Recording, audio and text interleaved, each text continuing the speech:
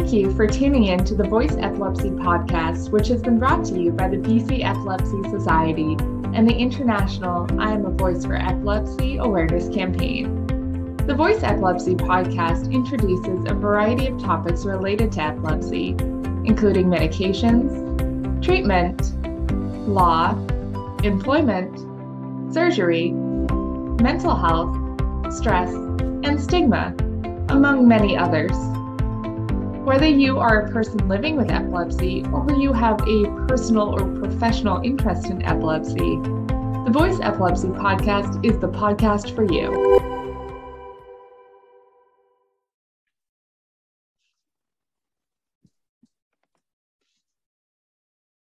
Hello, everyone. My name is Deirdre Sims, and I'm the Executive Director of the BC Epilepsy Society. On today's episode of Voice Epilepsy Podcast, we will be discussing Seizing Hope, High-Tech Journeys in Pediatric Epilepsy, a documentary by Neuroethics Canada.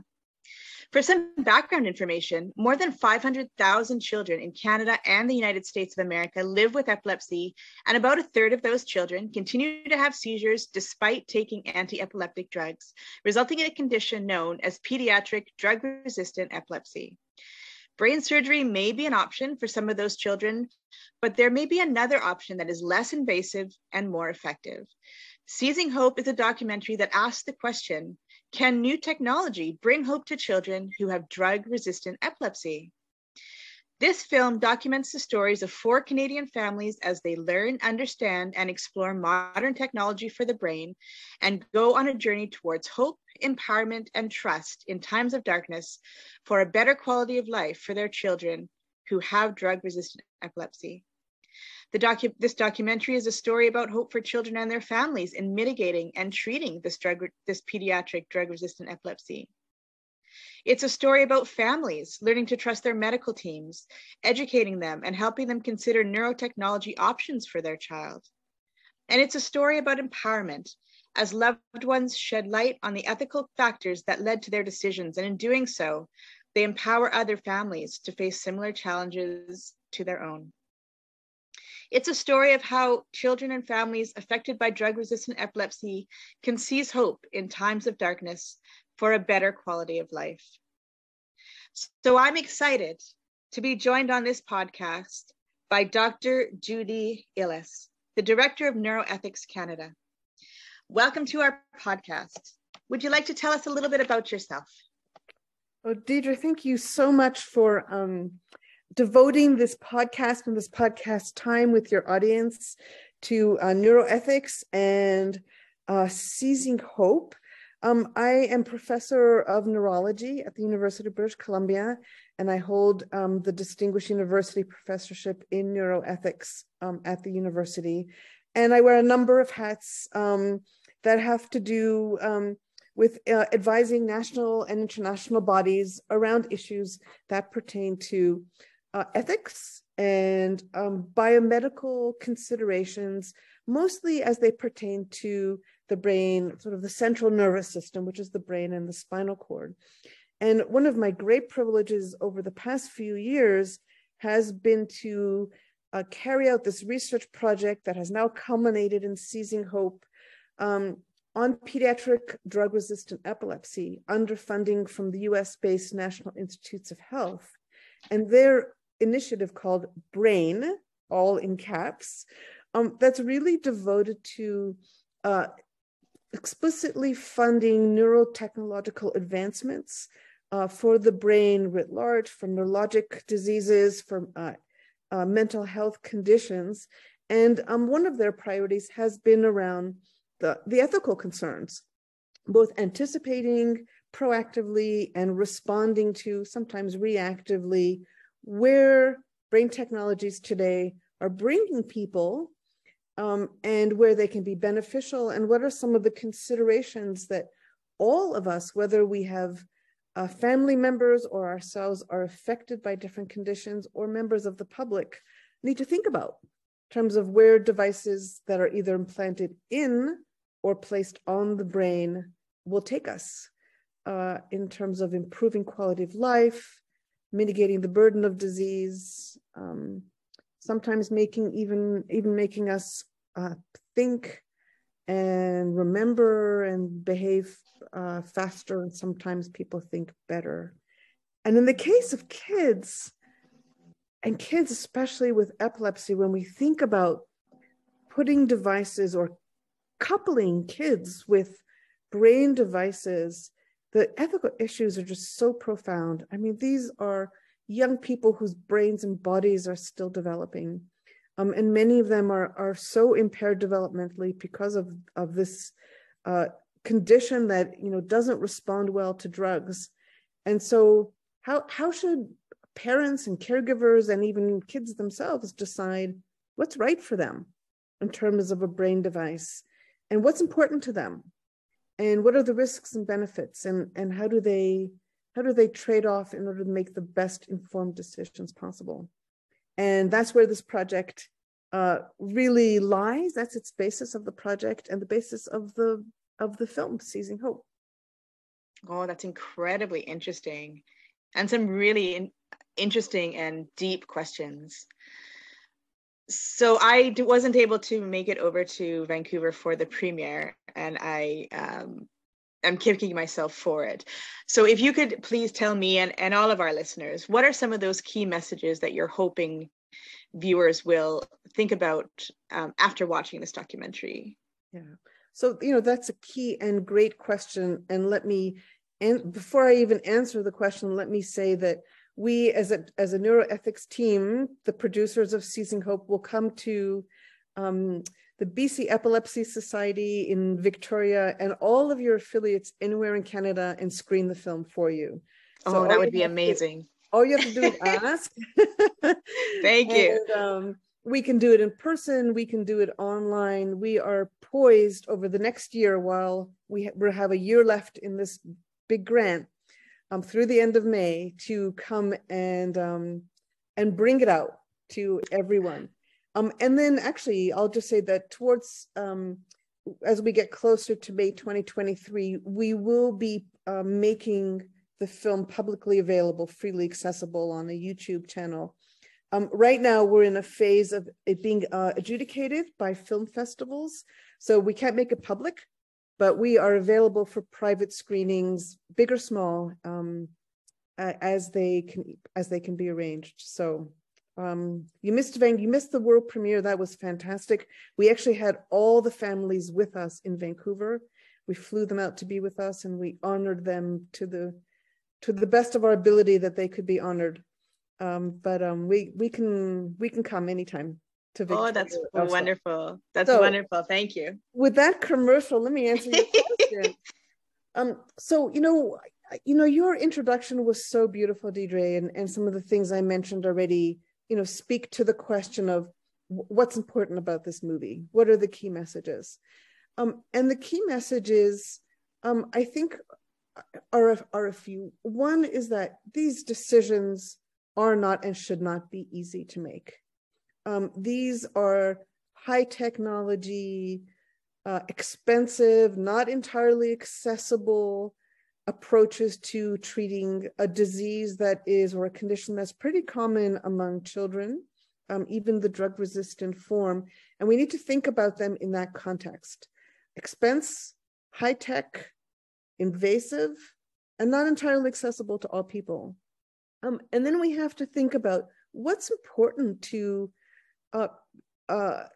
people, both parents and kids and families who are affected by this condition. And in our research we ran, before we ever made the movie, we actually did a whole series of years of work with families to understand what their priorities were, and with kids themselves to understand what their priorities were. And what we do in the film is try to bring that research and the results of the research to the public in a very understandable and passionate way. So what did we learn from parents? Well, we learned from parents that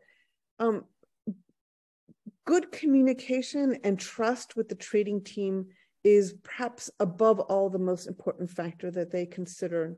That the medical team really looks at their children as people with special needs who are each unique and deserve the greatest amount of respect and compassion as possible. We know our medical teams always try to achieve that, but it's not always easy. And we heard from some parents that sometimes they feel medical teams are disconnected, like the components are disconnected rather than unified, and they feel that they and their children are being treated more like subjects in a high-tech experiment than as individuals. And so that's a really important message. A unified team that communicates well and transparently, that treats families and children with the greatest amount of respect and compassion and transparency about what risks and benefits are. The kids told us, we did a study with youth, and they told us something really different. I'm not sure it's entirely different because everybody at the end of the day prioritizes seizure control, whether it's with drugs or with devices. But the youth told us that they really prioritize the ability to become autonomous kids among other kids and to socialize and play sports and to achieve the greatest amount of independence and autonomy in a world in which people their age are able to be far more autonomous than they are. And that's really what they were seeking through new kinds of treatments. Something that was really interesting for us is that the parents were really concerned about what these devices look like. And so, some of them involve electrodes implanted deep in the brain and then a wire either running down the back of the neck or into a little, almost like a pacemaker looking device. And some of them eventually might even involve kids having to wear a baseball cap. So it's not invasive, but has a bunch of stuff on the head. And the parents were really concerned about their kids being even far more stigmatized than they are already. And the youth were all about, we don't care about cosmesis. Just make it happen. Let us be free. And so that was really a contrast there. And then from our physicians, and we also did a lot of research with our physicians and treating groups, they were very excited about the capabilities of these technologies. They wanted to ensure that they had the best possible evidence, that is scientific evidence, to show that these technologies would be beneficial, and the best kind of evidence to be able to help them know what kind of technology will be best matched to which kind of kid. So it was really all about science. Again, seizure control was number one, but then really how to pair technologies with kids with different conditions, different age groups, different family contexts. And then of course, of concern to everybody were questions around access. So, we know that many of these technologies are available in major urban medical centers like BC Children's Hospital. That was a big part of doing this work with us, as well as Sick Kids in Toronto, and as well as 2 collaborating sites in the United States, University of California, San Francisco, and Vanderbilt University. But access to these kinds of technologies and these medical teams is not equitable to everyone in our society, whether they live in an urban area and they have different socioeconomic means, or whether they live in rural, remote parts of the world where gaining access to an urban medical center is very challenging. It might require a lot of travel, a lot of expense, a lot of being taken out of a community in which a family and a child is comfortable. So all these messages come out in the film. And, we also have some contrast between one family, for example, that had all the means available to them to go to the United States for a procedure called responsive neurostimulation that's not available in Canada yet. And another family that had to move for a short time from Winnipeg to Calgary for a robotic-enabled imaging method to localize the seizure. And in that case, there was financial hardships that were involved in getting across just provincial lines, let alone country lines, to get the kind of care and access to advanced technology that the family needed for their child. So messages of trust, compassion, respect, autonomy, access, factor into our beautiful film. Oh, that sounds so amazing. And it's become so important to I love how you had so many different perspectives, and particularly the patient voice, and the patient voice really prioritizing maybe some different things than some of the other voices, and it's become quite important to include those patient voices in all research, and that's become quite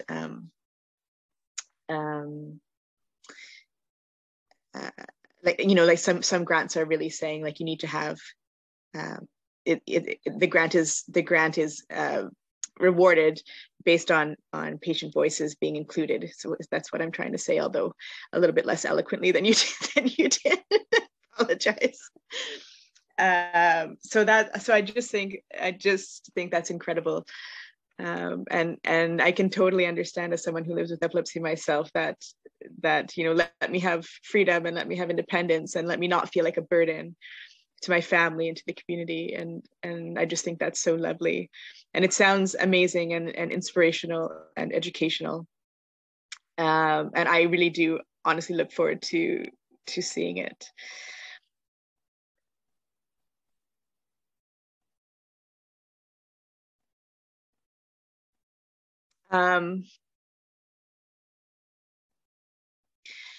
So why do you think it's important for people, including the listeners that are listening today to this podcast, why do you think it's important to watch this documentary? So I love that. I love that question. And in fact, we have a little survey that follows the screening of the film for people who are able to watch it, and ask them, what it is they learned from the film, what was important to them in the film. And we hope that everyone who watches it actually completes the survey, because it helps us know, A, how to do better, and B, what it was, in fact, that they learned from the film. So why do I think people need to watch the film? Well, because it's one of the, we have a lot of films about epilepsy that show seizures and show pulsating brains. But I don't know of another film about epilepsy in kids that actually brings the scientific piece, like the research on this topic as it pertains to decision-making and ethics and technology, and takes like those scientific results and then gives them a voice through the voice of the families themselves who have had to make those decisions. And so it's an entirely new lens on research and on research translation, and taking the knowledge that we learn at the bench. So I do ethics research. It's kind of funny to say that we do bench research, but I'm a neuroscientist by training, so I still think of my work as bench research. So what did we learn in the lab through interviews and focus groups and surveys, and take those hard results and translate them into a form that is personal, and that actually is then communicated through the people who are affected themselves. And so it's a new lens, a new format that I think, and I hope, and we'll know this from the survey results as we screen and collect, those results, that it'll help to reduce stigma around the disease. It will help people who are affected and in the front lines to make better decisions, or at least be more informed about decisions that are involved, and how others have sort of, managed their way through this journey of decision making. It'll help doctors and medical teams understand more closely what families are going through, and what their own colleagues have told them and have expressed through the research. So it's the whole pipeline of research to translation, expressed through the voices and eyes and ears of 4 families themselves. And I think that new format conveys information that, maybe people think, well, I knew that all along. But when you hear it through their voices and through their lives, you hear it in a different way.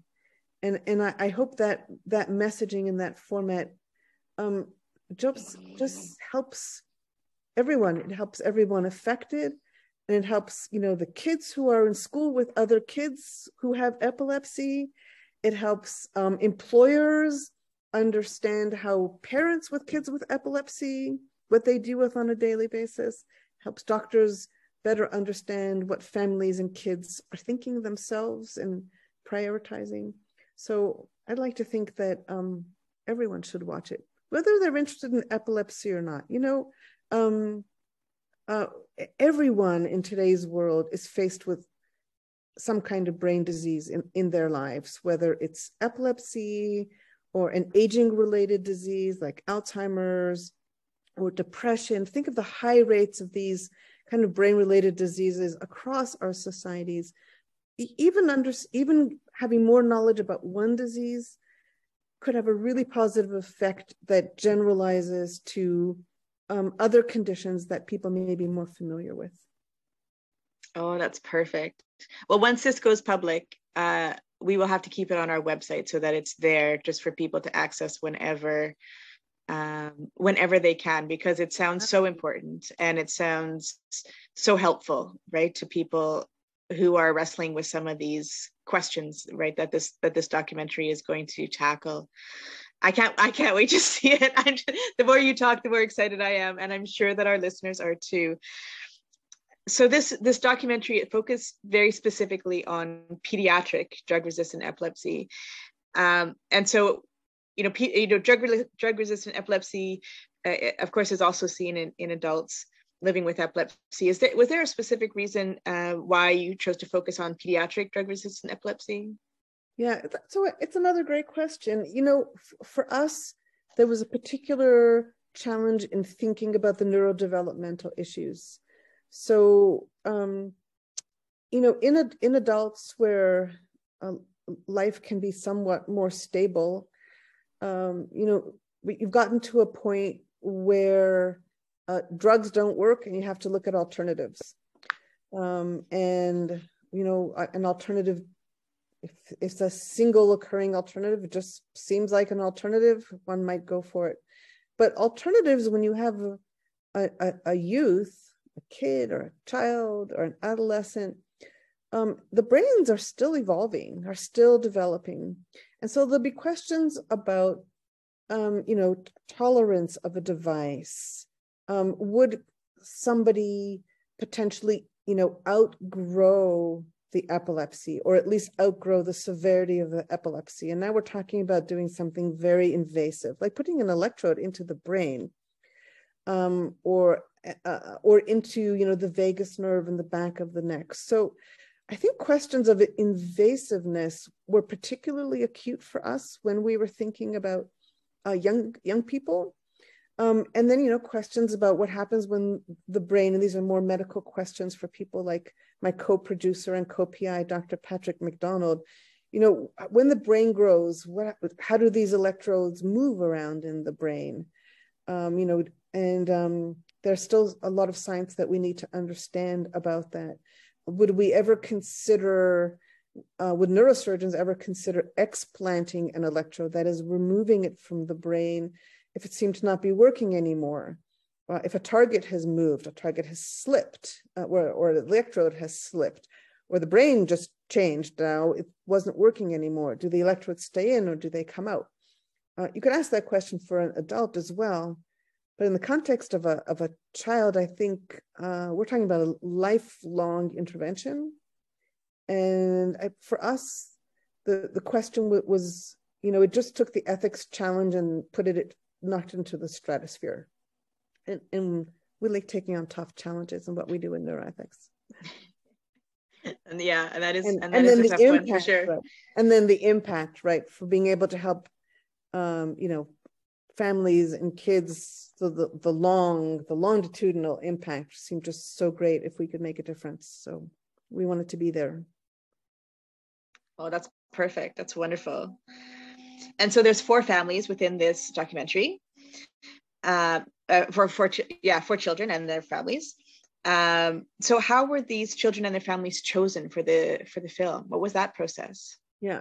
So, that's a great question to ask of people who are involved in the ethics business, because we had to follow very carefully proper research protocols so as to not violate or disrespect the privacy and health information of people who are being treated.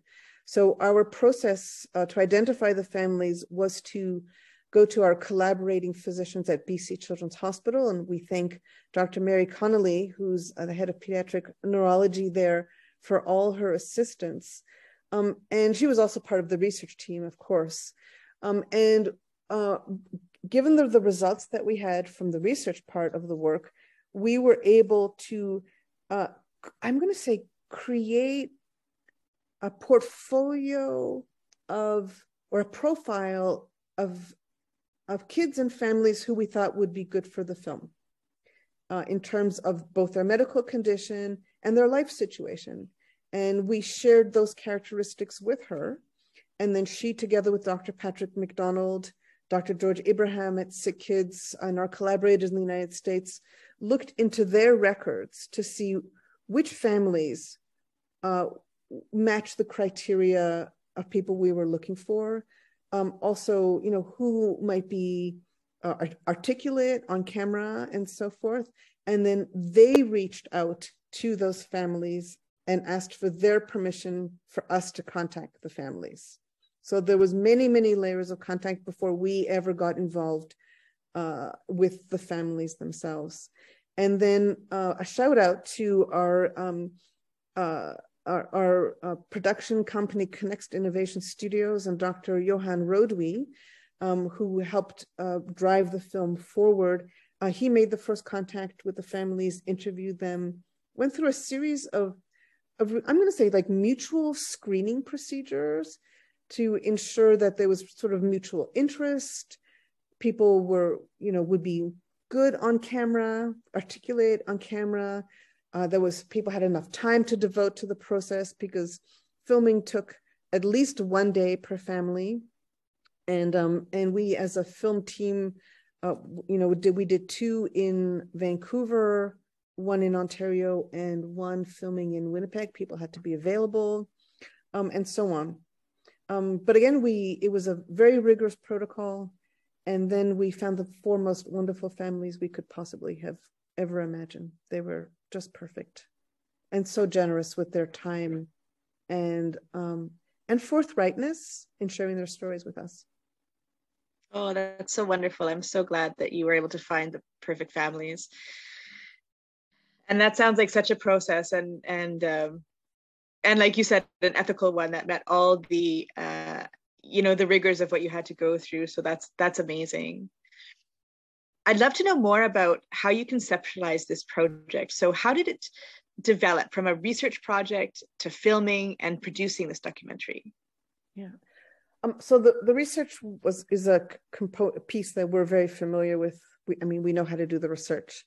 So that was kind of standard practice for us. But then when we engaged with Connext Studios, we followed a value-based design protocol where there was really a journey in thinking about what our results were telling us from the research, what our goals were in creating a movie like this, and why a film. And so, in fact, there was a whole step in between once we had our results where we went back to families who had participated with us, and we said, okay, here are our results. What would help you in having them communicated? You know, is it in like a academic, boring journal paper like people like me read, that probably most people don't really read? Is it in the form of infographics, which in fact we also produced? And I hope that the BC Society, the Epilepsy Society, will actually have our infographics around epilepsy on its website. I don't know if you have that yet, but we produced those like simple infographics describing the results of each of our research projects. There's 6 of them. And then we started querying about a media project. And we learned from them that they wanted something between 20 and 30 minutes that focuses on families, that has expert authoritative commentary, and that was sort of easy to digest. And we followed their guidance and then used, you know, a proper methodology around this values design to create the film. So again, it was identifying the goals based on what we heard from people so that we were responsive to what we learned from the patients and families themselves. And putting all the pieces together in really sort of a journey. And then, identifying families, just as we spoke about, filming, hours and hours of filming, and then the editing process with Cassiar Studios, who I'm also happy to give a shout out to, who were our director and filmmakers. I'm working with them to find the right messaging, because with hours of filming, and this is something that I had to learn about, you could create probably 10 different films from the same footage, but it was finding the gems out of those hours for the right film. That was part of the process together. Yeah, and I think a film, just personally, is just such a great way to put out research, and it's so accessible and it's so interesting, and I think that was such a great choice on your part. We can certainly get the infographics up on our website. That would be amazing to have that information on our website. I would love that. So I have a very important question. This is probably the most important out of all our questions, which is, how can we see this documentary and where? How can we get this done? Okay, so right now the way to do it is to schedule a screening with us. And as I mentioned, earlier, Deidre, we can do it over, a Zoom kind of, a virtual kind of format. We can screen it. We can do it as part of what Neuroethics Canada calls a community conversation, where we host a screening virtually, and and everyone can attend. We've had 300 to 400 people on some of our community conversations. We can do it that way. But we also are available. So is myself, my team, and depending on where we do it, we can come out and screen the film in a movie theater or a community center or a hospital. And what we love to do is do a screening and then hold a little discussion afterwards with the audience, and answer questions, clarify anything that needs to be clarified. So right now we are in the phase of screening, and the greater reach we can have, the happier we will be. So it's just a matter of coordinating. Perfect. Well, I think as soon as, before I say goodbye to you today in this documentary, in this podcast, I've got documentary on the brain now. I think we should arrange something. We should do next steps on this, because I think our community would love to hear from this. I think there's some great opportunities that we could have around private screenings. Brilliant. So we'll connect as soon as we stop recording this. We'll connect on some next steps around that. How does that sound? Sounds excellent, Deidre. Thank you. Okay, perfect.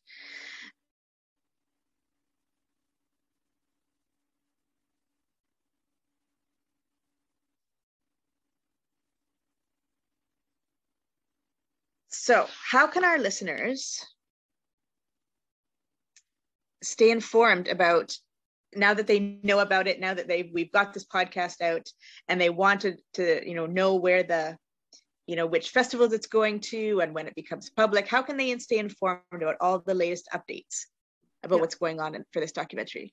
So I invite everyone to visit my website, neuroethicscanada.ca, and we will keep all the information live and up to date there. It might be on our homepage, or it might be under a page called events, depending on where things are at. And as well, we have the possibility to sign up for a mailing list that we hold and we use to invite the general public, listeners, patients, everyone, stakeholders, to keep everyone abreast of the events that we're holding. They may be epilepsy related or not. But we can certainly, if you feel that your listeners and constituents would be interested, we can certainly generate a specific Seizing Hope email list. and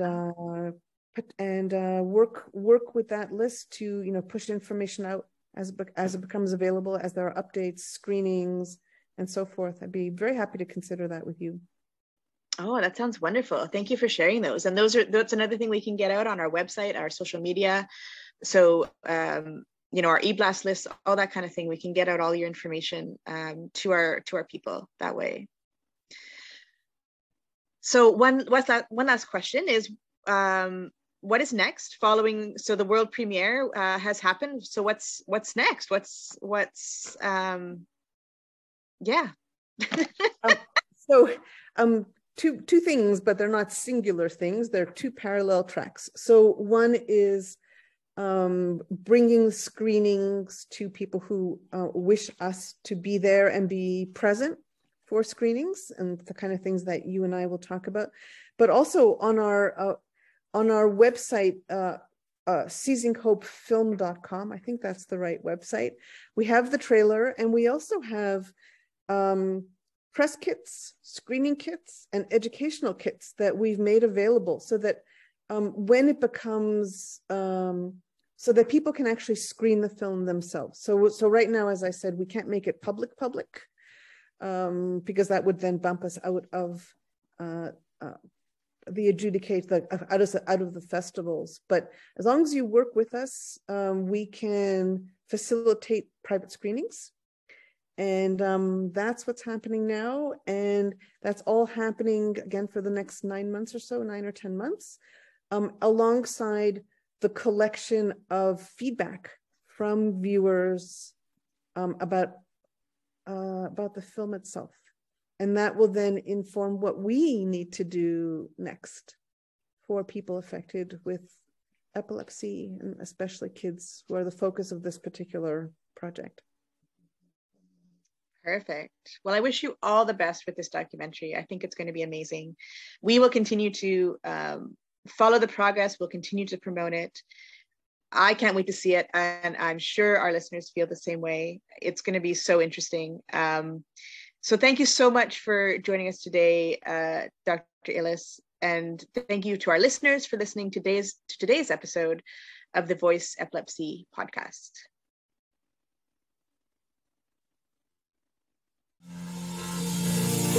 Thank you for joining us for another Voice Epilepsy podcast episode. Don't forget to follow us on all of our BC Epilepsy Society and I Am a Voice for Epilepsy Awareness social media platforms.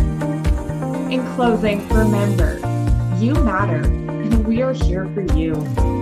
We hope you'll make Thursdays our epilepsy date night and tune in to the Voice Epilepsy podcast on Podbean, Apple Podcasts, Google Play, or wherever you get your podcasts.